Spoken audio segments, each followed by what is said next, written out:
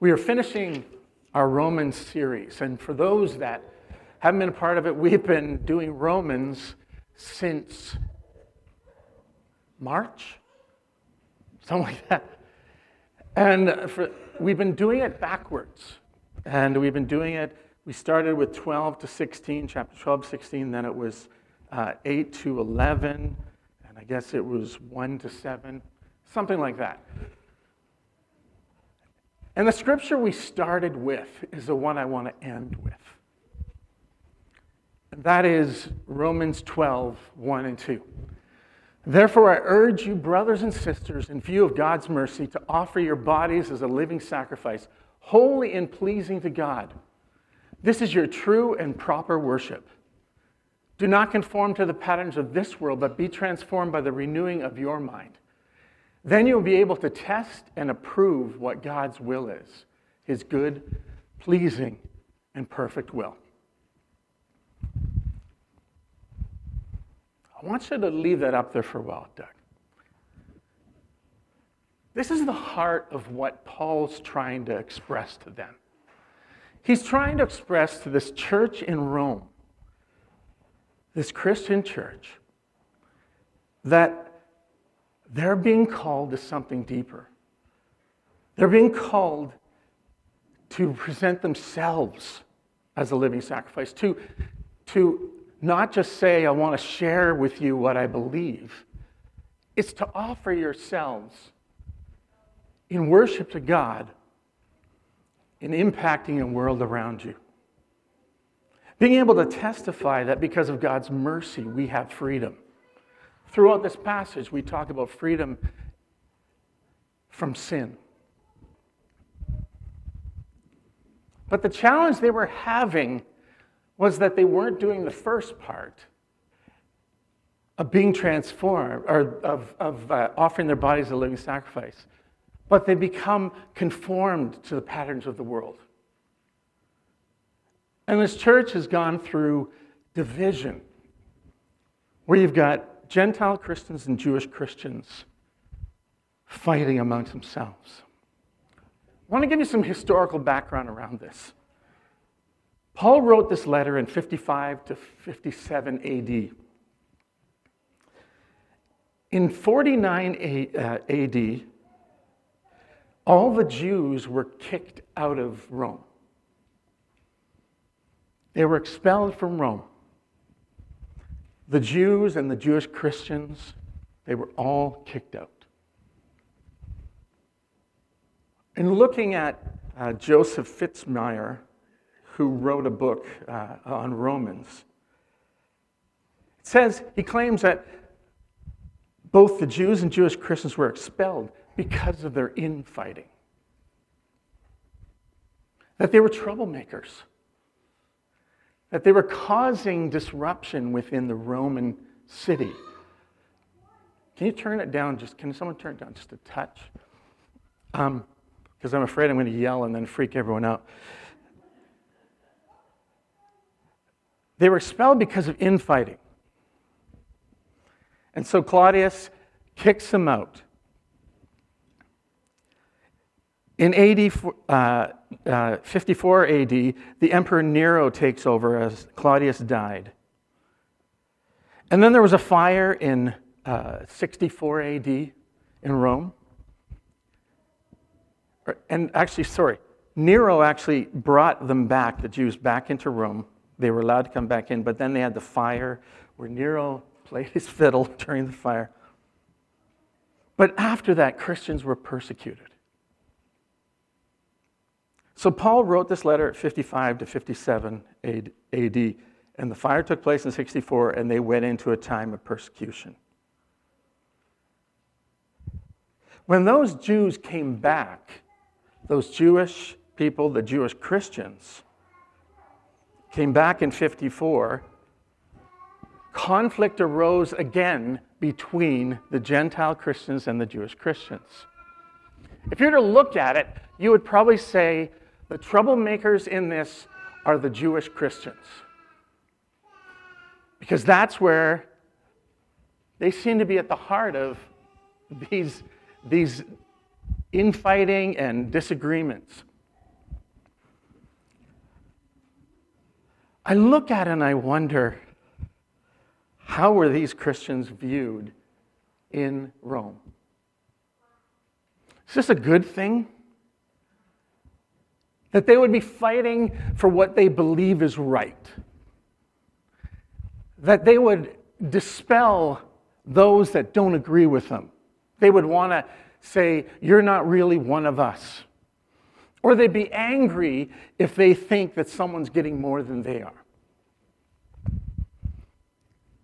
It kind of looks similar to some of the things we're seeing.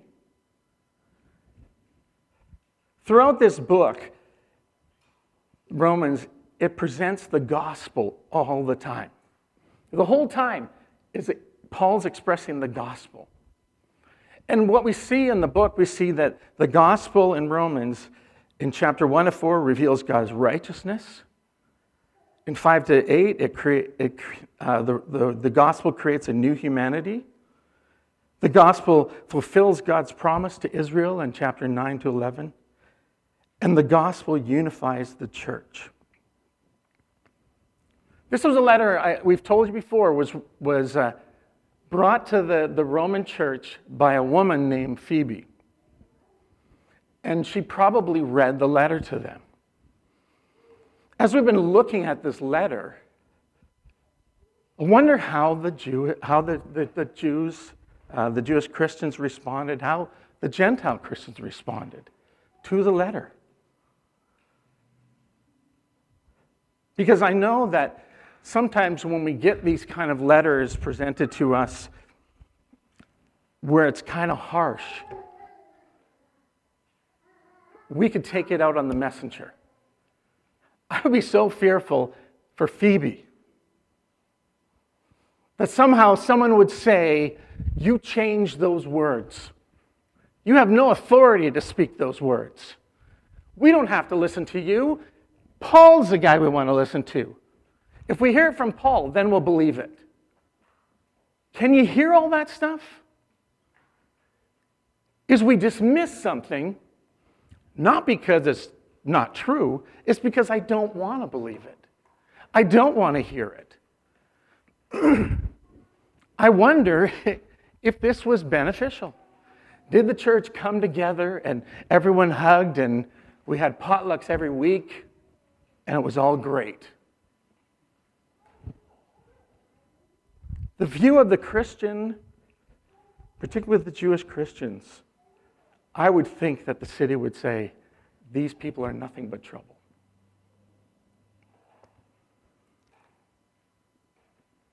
What if people look at the church and say, you guys are troublemakers? Not in a good way. Scott McKnight had this quote in his book, Reading Romans Backwards. He said, Paul's message is that the strong need to tolerate the weak. The strong he actually refers to as the Gentile Christians, and the weak are the Jewish Christians, which wouldn't be helpful either for the Jewish Christians to hear that they're the weak. The weak's conscience, and that the weak need to know that the Torah observance is not the way to achieve Christoformity.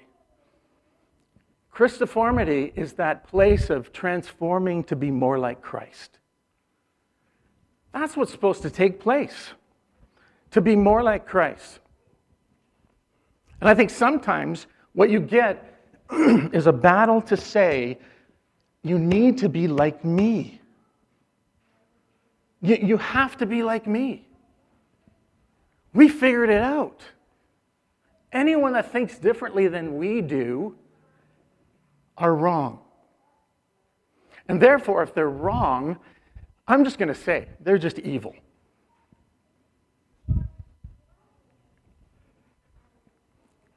There's a song, there's an artist, I've shared about him before, Steve Taylor, one of the first alternative music Christian artists. And his first album was called I Want to Be a Clone.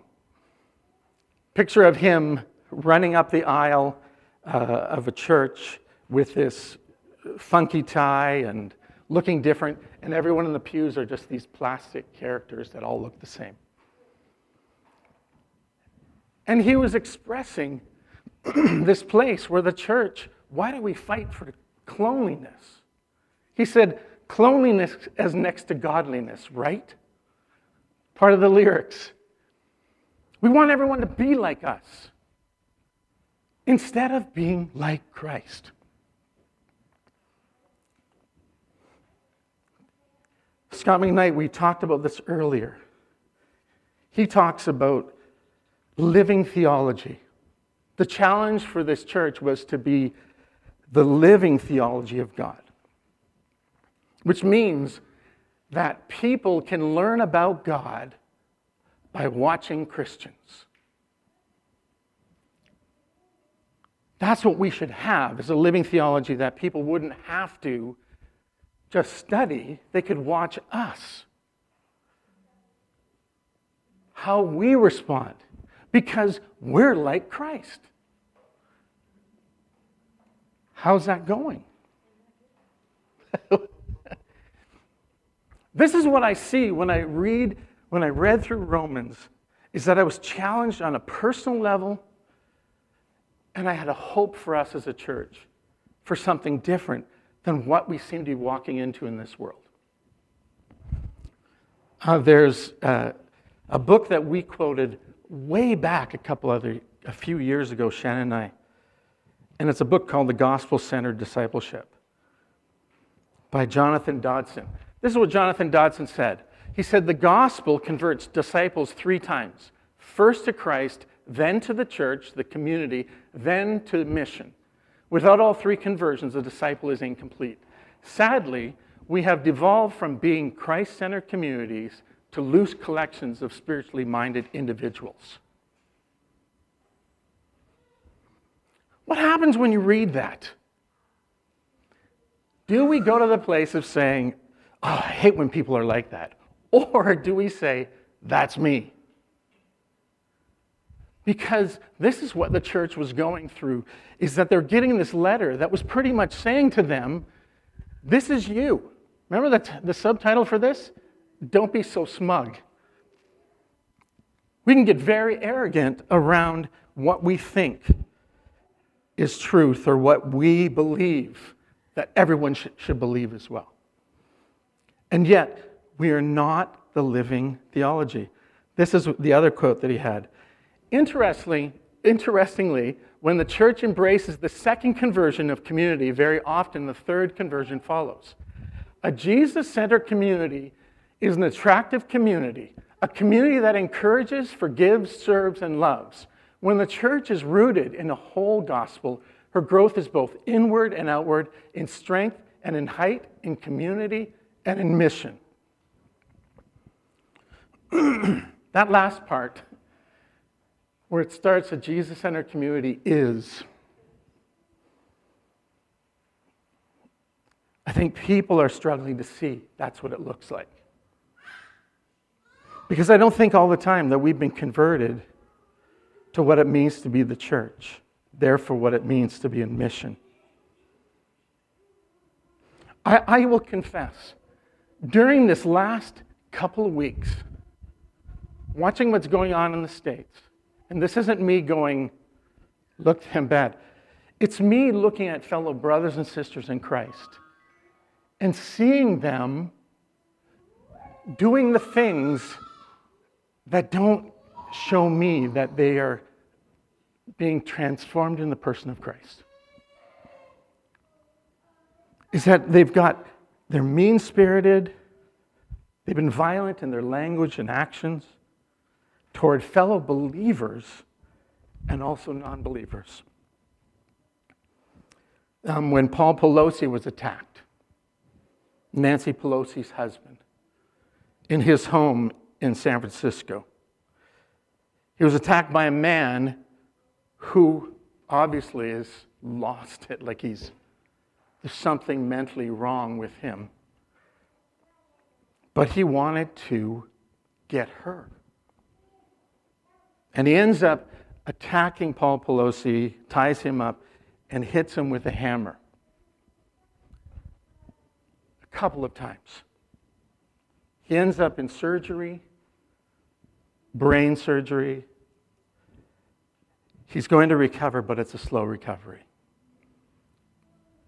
Within days, those that are on the other side of the aisle politically didn't respond. A number of them didn't respond by saying, this is tragic. This should never happen. They responded in bizarre ways of accusing people of saying it wasn't that bad, or they made up stories as well about Paul Pelosi's character. And they mocked and made jokes about it within 24 hours. I wasn't struggling so much with the words that they were saying. I was struggling with the people that were saying it, that say, I'm a Christian. They believe that somehow Christ is with them on this. And we're losing something of the graciousness, the peacefulness, the loving personalities that we're supposed to represent in living out our theology. And I'm not sure what's going to happen in this week.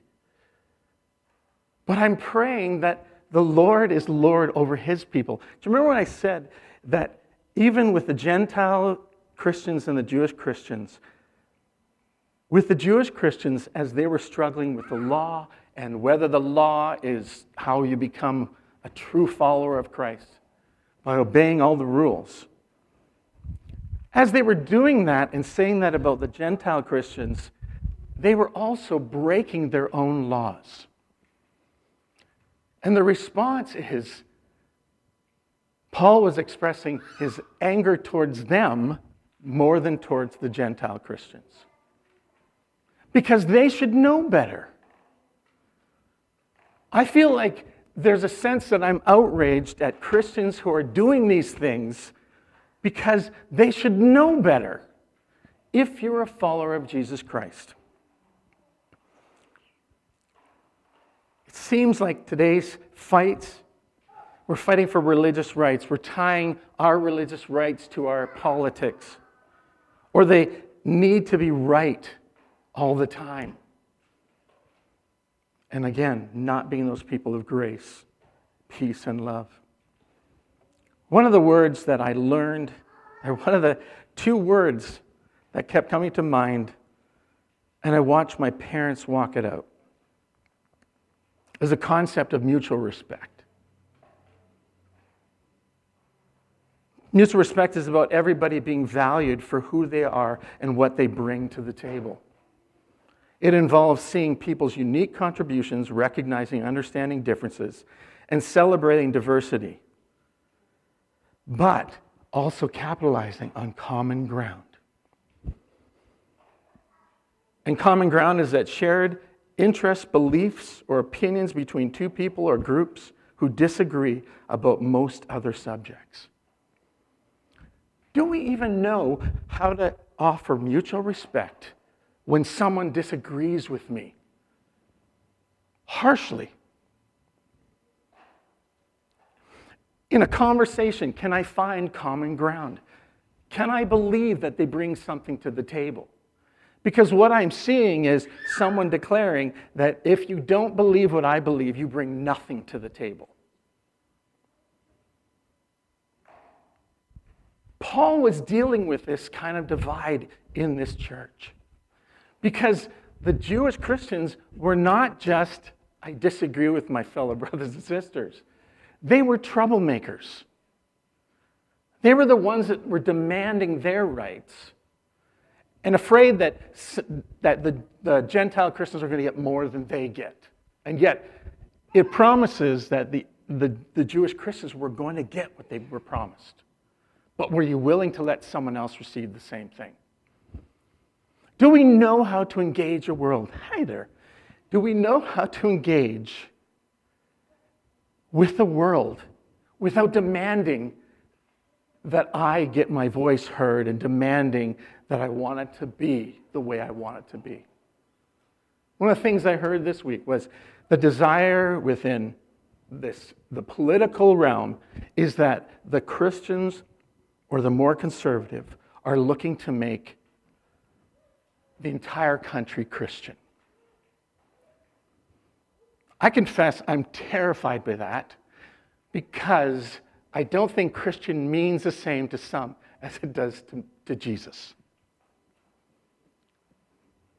It sounds like power. It sounds like control. It sounds like it's rooted in fear. And what Paul's trying to express is it's supposed to be rooted in love, reconciliation, coming together, and seeing value in the person that disagrees with you. There's a story of Paul in Acts 17. And it's Paul coming to Athens and engaging with the people to share, wanting to have a conversation about what he believed. And he sees all the different gods around Athens. And he sees one that says, "To the unknown God." It was fascinating to watch how Paul takes that and says, "Can I tell you about the unknown God? Let me tell you about him. The unknown God is the one who made the world and everything. He's Lord over heaven and earth. He doesn't live in temples.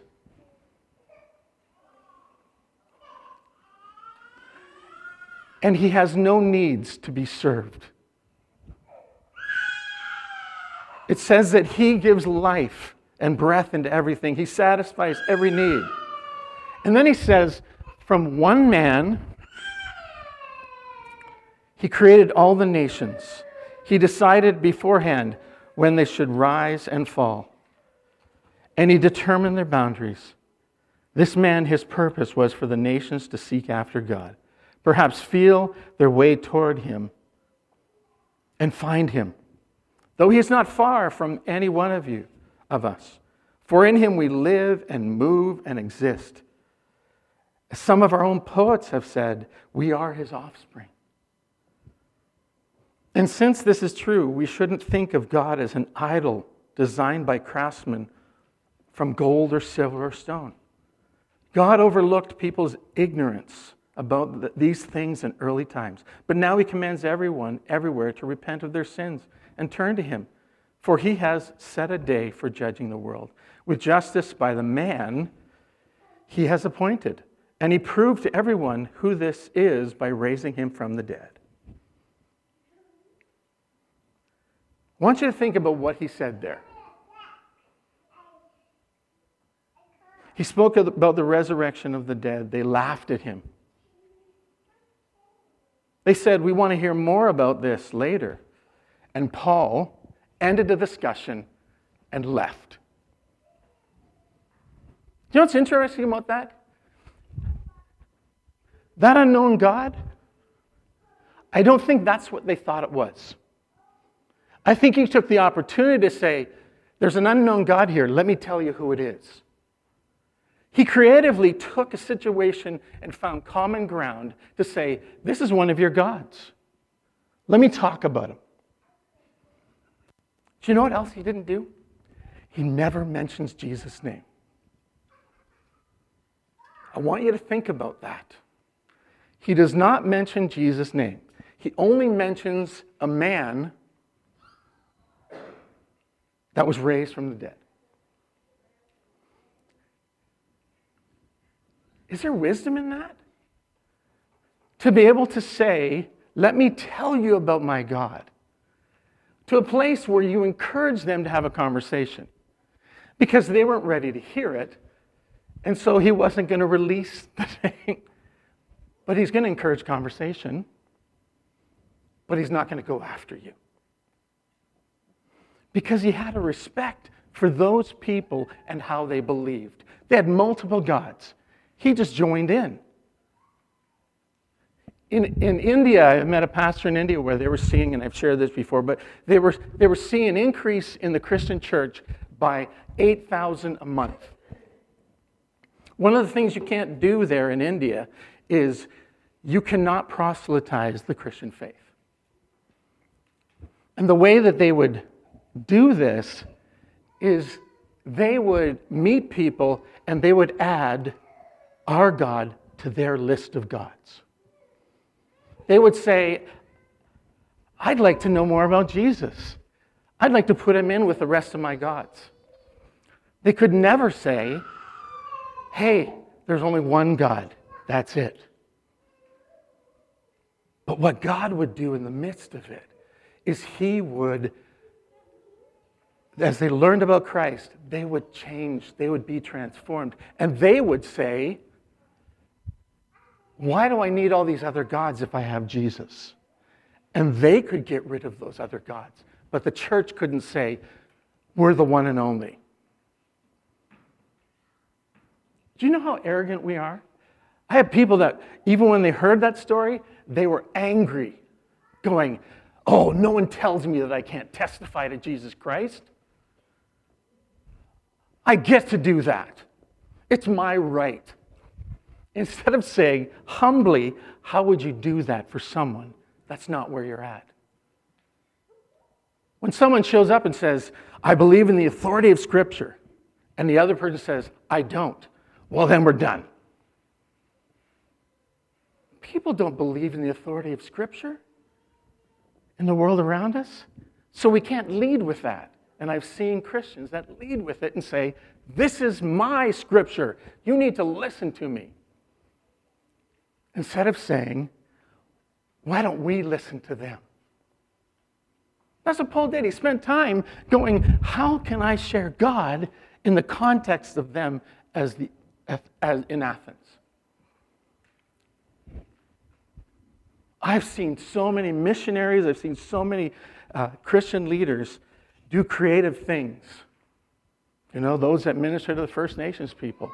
Years ago, I remember Jean de Brebeuf wrote that hymn, the Huron Carol, and used some of the names that they used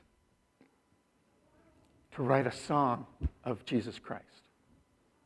But people were angry because it has to be the way that I said it. Romans was meant to challenge. It's probably one of the best books to deal with the gospel. But it challenges the church to change how smug you are about what you believe. I'm praying for this week and this election and even how other people are responding in the world to this, is that they don't get sucked in to some of the smugness that I'm hearing expressed. And I want to hear about the person of Christ. More than that, I want to see the person of Christ in those that say, I follow Jesus Christ. My prayer for each one of us is that there would be this Christoformity that takes place in all our lives. That we start to see where we haven't declared Christ as Lord.